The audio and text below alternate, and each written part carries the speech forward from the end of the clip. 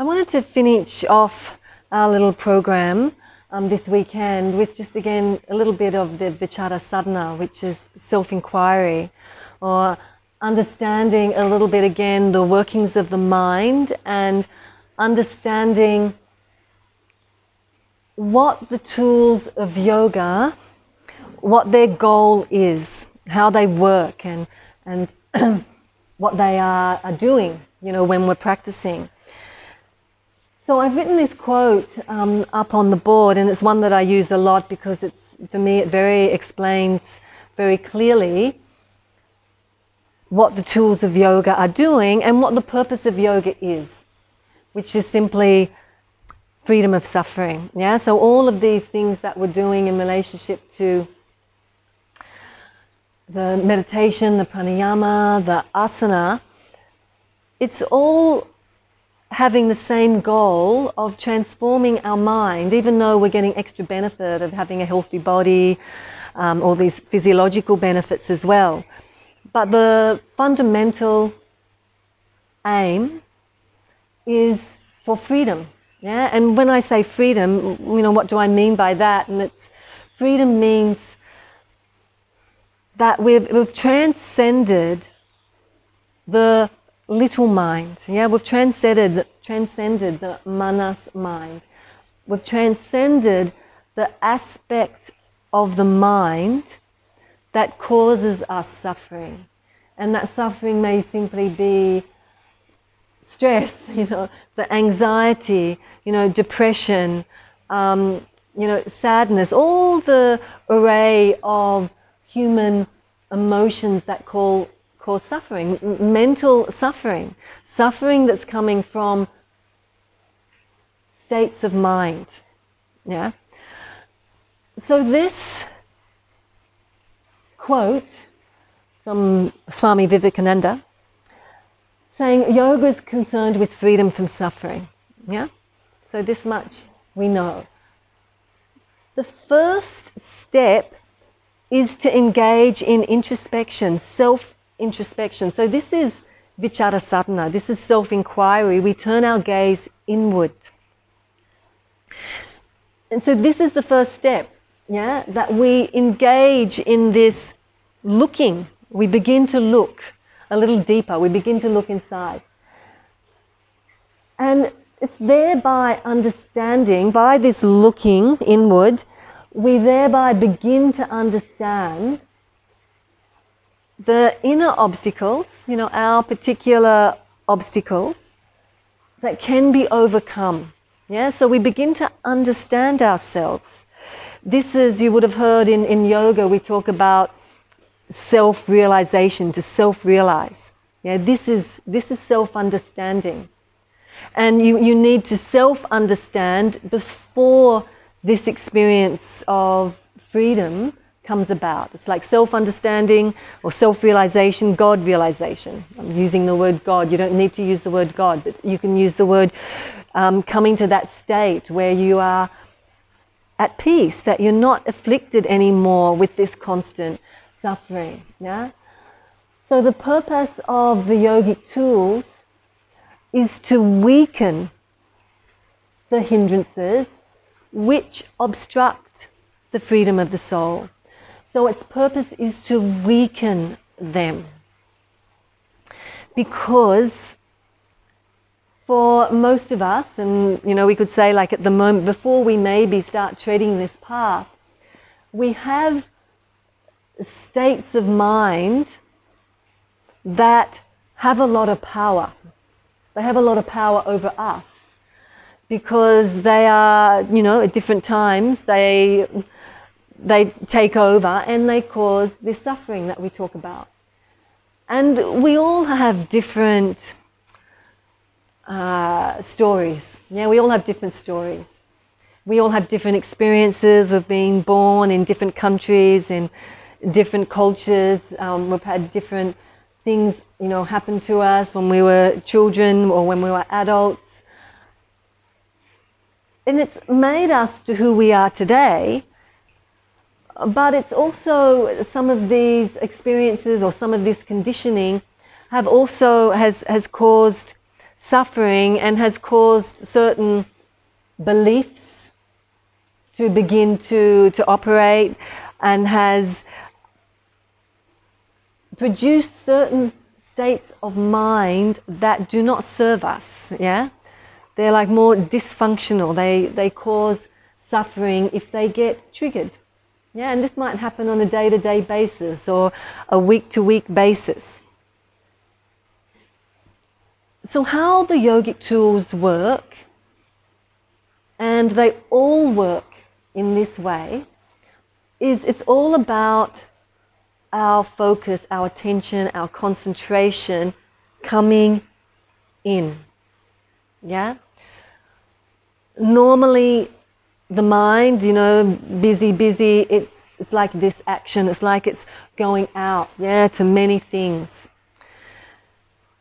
So with these yogic practices, we want to bring it in. It's like pratyahara, we're bringing it in through focus. Even with our asana practice,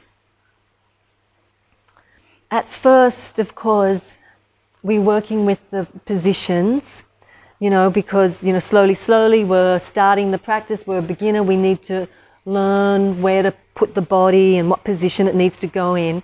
So there's a little bit of thought activity in that way. Or if we're working with an injury or more therapeutically, we're doing it very slowly. But as we get a little bit more experienced in our program, our yoga asana program, then we really begin to bring our attention while we're doing the movement to our breath. Yeah? So we're focusing on the breath as we're doing the movement, or as we're in the posture, staying in the pose, simply keeping our focus with the breath. We're not doing the movement and thinking about what we're having for lunch or thinking about what we should be doing working. You can do that, and I'm sure that does happen at times, but again, you don't get the benefit and the impact of what this practice can do. We keep our focus with the one point. We keep our focus on the breath. And again, slowly, we're retraining and re-educating the mind to stay with one thing. So it keeps quiet. Yeah. We give it a rest. We give it a break from the constant blah, blah, blah, the constant chatter, and we stay with the breath. Okay? So this is, we're doing this even in our asana practice. Pranayama, the same. It's a little bit more of a stillness practice, so we're normally sitting still or even lying still if we're doing it lying down. We have the breath, absolutely, as our focus concentration. We're doing a particular controlled breathing technique, so we keep our focus with the breathing technique. We keep our focus with the breath. We stay with the breath. Sometimes you might get distracted, you come back to the breath. The mind is very tricky. The mind is used to movement. It loves to move, loves to go in all directions. It's not used to so much to be still or to be focused just on one thing. So we have to, it's like we're re-educating it to train. So the same with the pranayama, and of course the meditation, or even the mantra. The mantra, you're focused on the mantra, whether you're singing or repeating a mantra. So in the meditation, you might be focusing on the breath, you might be focusing on the mantra. It's the same objective. Stay with the focus. If the mind wanders, you just gently bring yourself back. Stay focused for a little bit longer, then the mind might wander, and you gently bring yourself back. It doesn't matter how many times you do that. It's a compounding effect, and it's a practice that if you give yourself time to do every day, even if it's just a little bit, things begin to change, yeah? You really begin to transform the mind, and consciousness really begins to expand when you're able to be one-pointed and undivided with our attention. So this is the objective with the tools. The more that we do this and we're able to be one-pointed and create more stillness. So what happens is the busy mind, or the mind that's always chattering, it begins to lose its power, so to speak. It's like it's not as powerful anymore because you're beginning to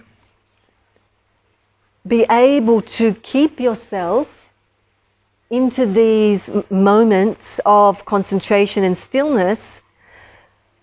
So the mind starts to slow down a little bit, yeah? Slowly, slowly.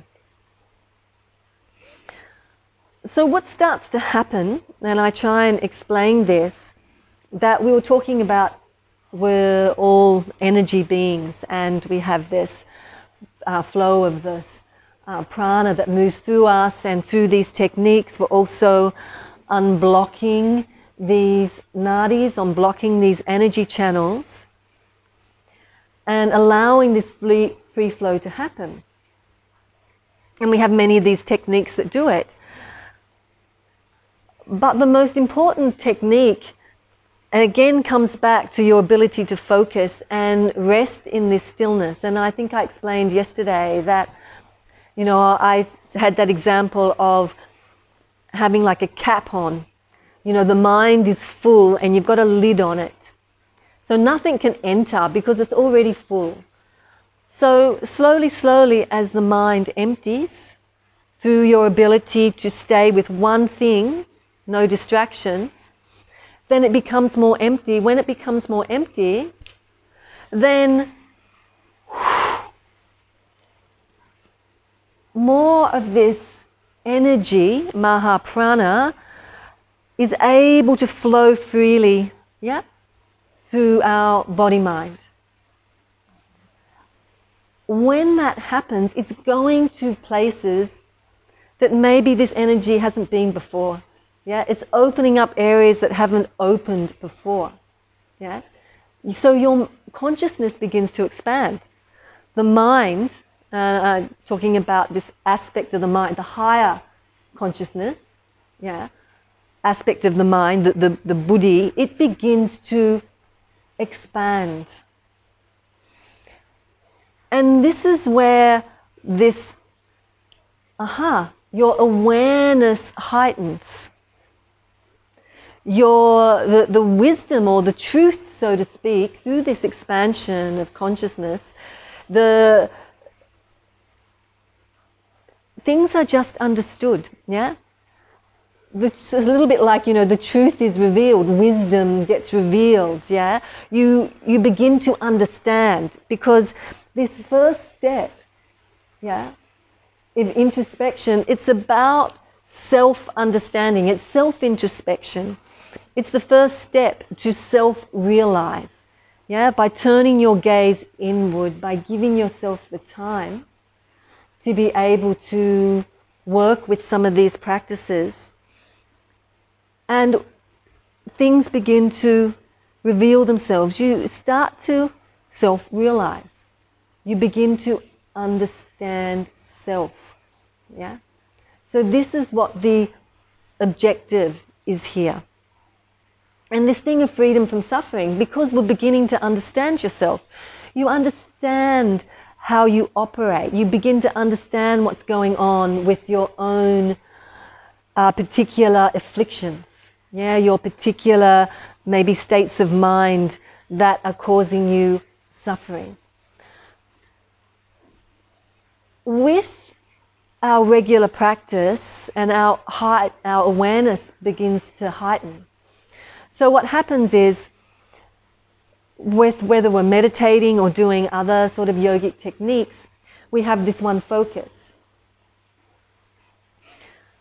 So what begins to happen is you awareness comes when you find that the mind has got distracted or busy again. It's like, I'm, got distracted again, I'm thinking about such and such, I'm thinking. So then with that awareness, you're able to bring yourself back again to your focus point. You may be focused again for a short period of time, and then it's like, you realize that you've started thinking again about, something else, or it could even be a worry or a stress or something you started thinking about, and you realize it, and you go, okay, refocus back to my focus. This is the practice that begins to really make the change. It's simply that, being able to bring yourself back to that one point. With this same awareness, like in our daily life, we might find ourselves in a situation where we are maybe get afflicted by one of these states of mind. Maybe we're really upset about something, maybe we're really angry about something and really frustrated, and we find ourselves really disturbed, and then at some point we're like, wait a minute, and we become what we call the witness, or awareness, yeah. And again, this has helped through our yogic practices. It brings this awareness into play. So in our daily life, this is happening, and then all of a sudden we bring our awareness to it, like as if we're observing ourselves. And it's like we're standing back and we sort of go, oh wow, I'm really disturbed at the moment. I'm feeling a lot of, this. It's like you stepped back for a moment. And this is the first step, because it's at that moment of awareness where you have become the witness and you've observed your state of being, that you can make a mindful choice of where you go from there. That you either stay involved in that particular story, or you shift your attention somewhere else. Yeah? You make a mindful choice. When you don't have that awareness, and you are caught up in some affliction of the mind,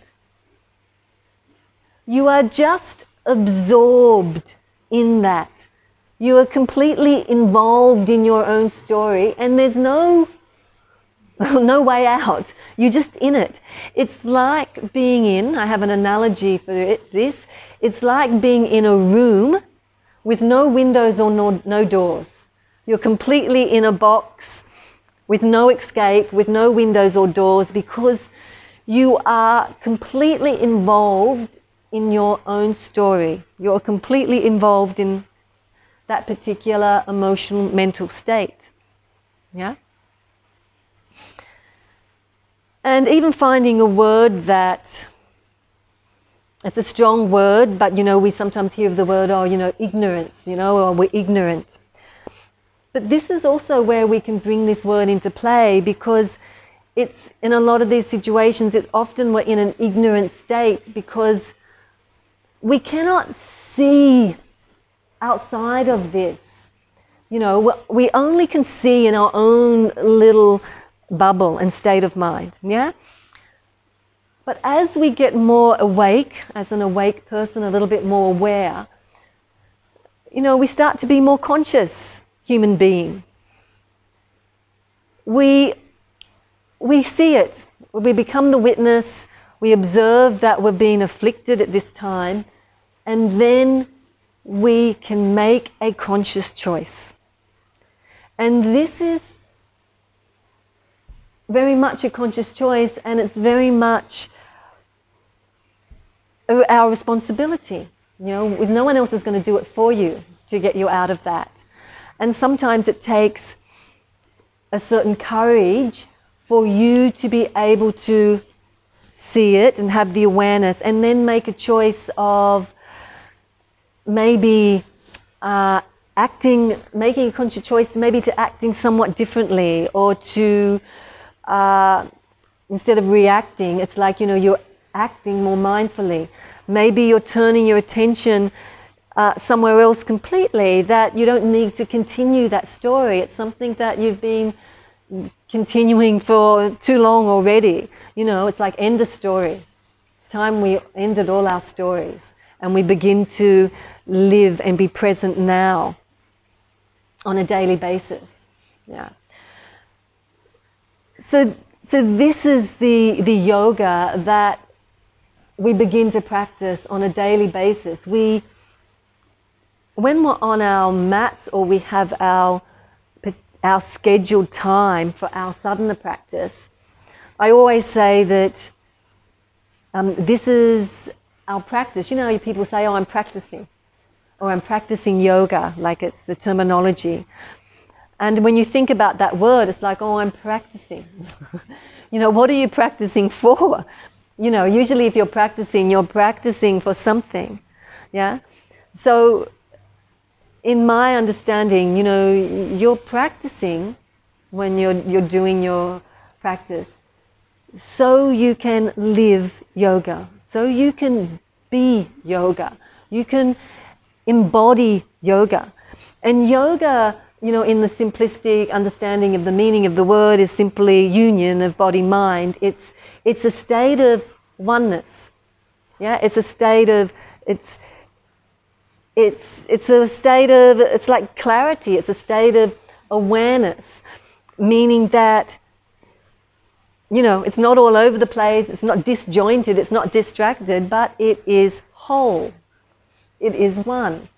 Yeah, so we're practicing so we can be grounded and resonate in this state, so we can go about our daily life and do our daily things, but we're much more awake.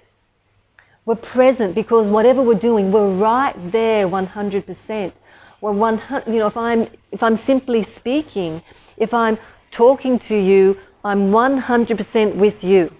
Yeah, I'm not thinking about something else but talking to Amanda. Yeah, I'm not doing something else and thinking to Amanda. I'm 100% with you. Yeah, so this is just an example, because the mind is sophisticated. We think we can be chatting to someone but thinking at the same time.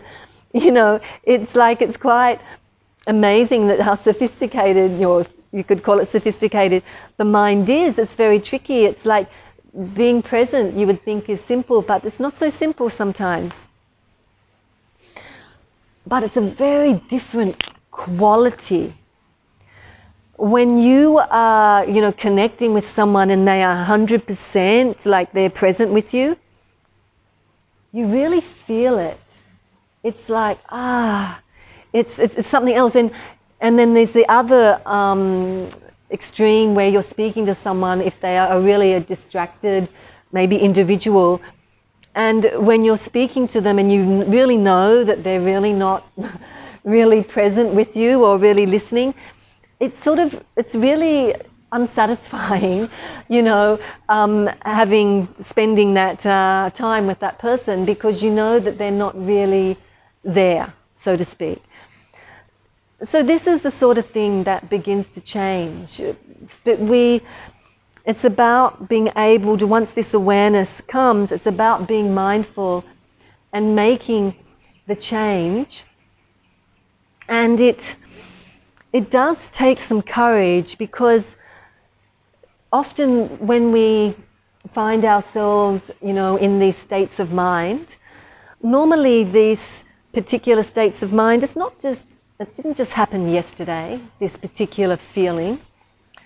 Often it's something that we've experienced many, many times. Yeah, it's like it's the same story. It might seem like it's a different story, but it's underlying same story that brings about the same discomfort or suffering. Yeah.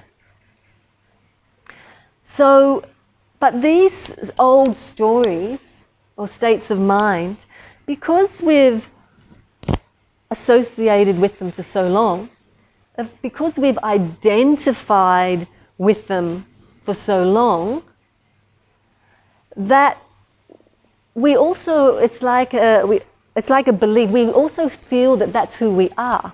You know, we feel that it's a part of us, of who we are, but we also have a somewhat, it's like an addiction to it, an unconscious addiction. It's not like conscious thinking, oh, I'm addicted to my states of mind, but we're so used to it that sometimes the thought of letting it go is very difficult. And as I said, this is not conscious.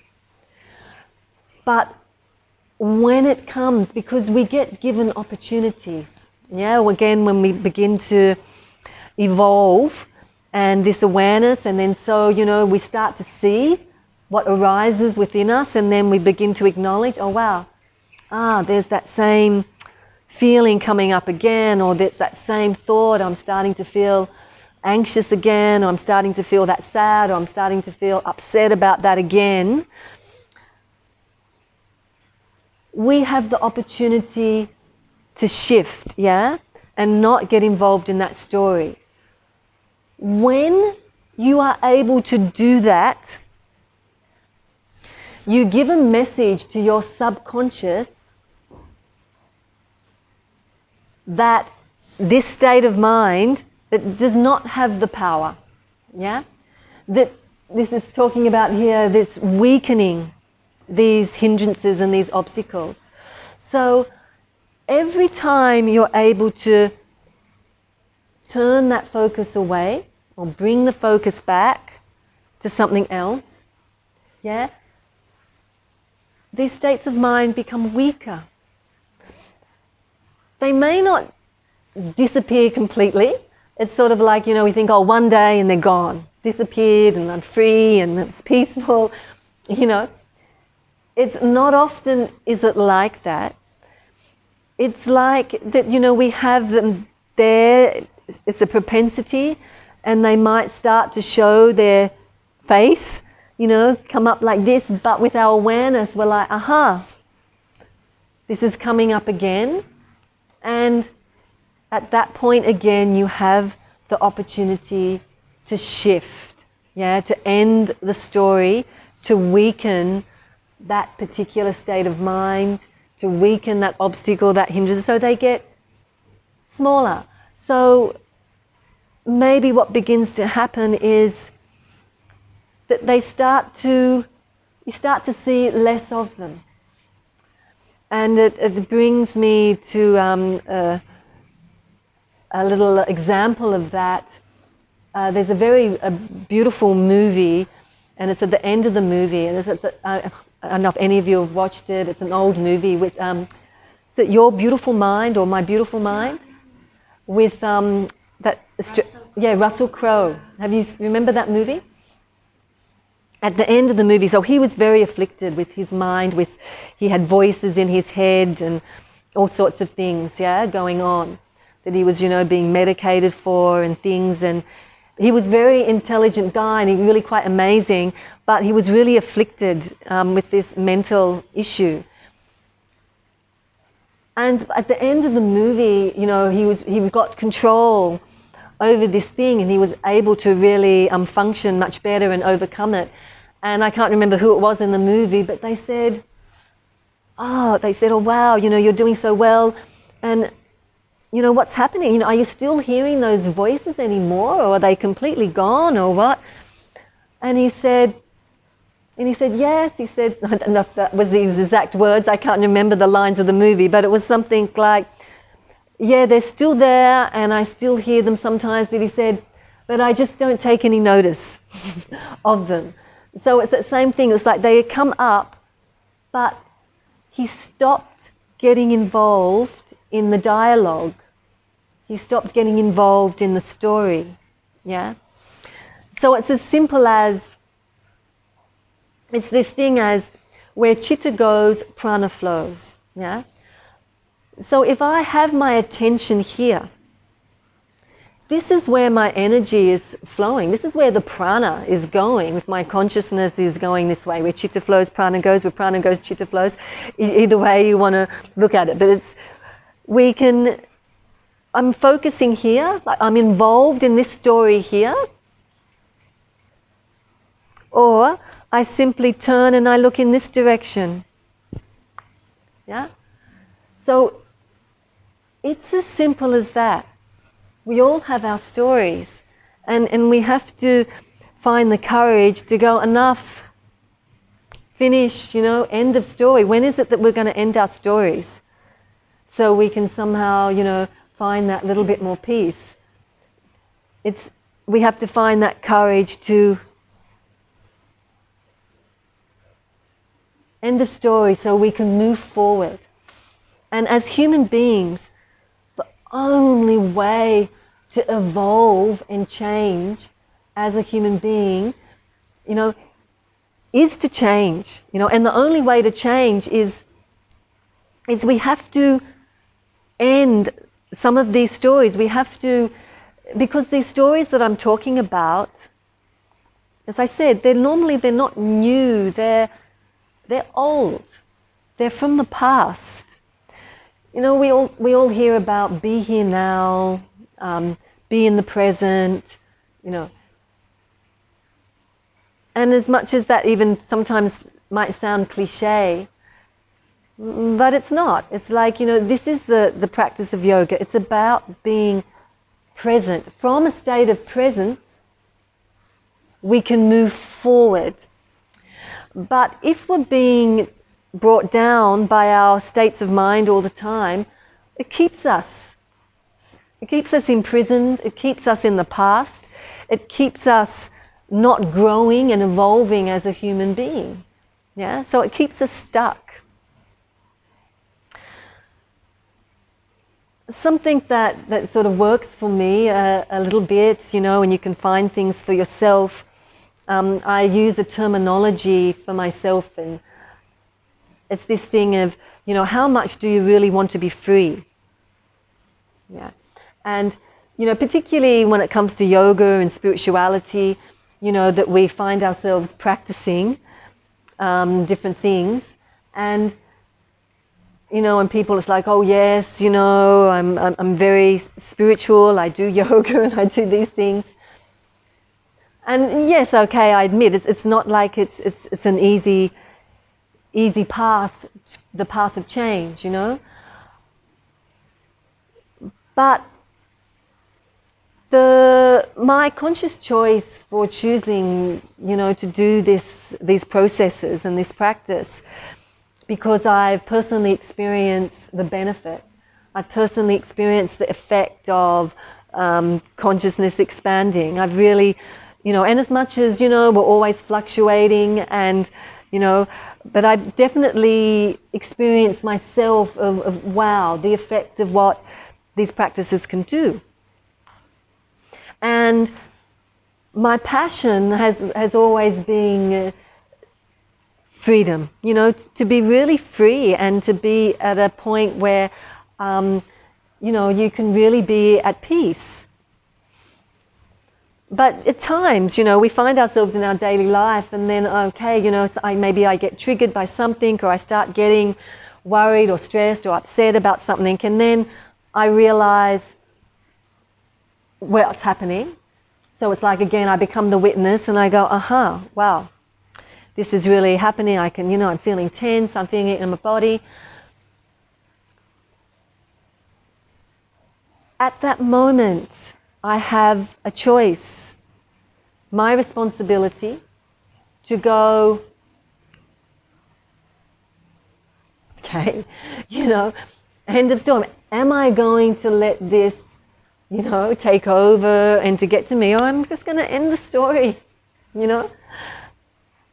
And then so the question that I sometimes also ask me is, hey, come on, Louisa, how much do you really want to be free?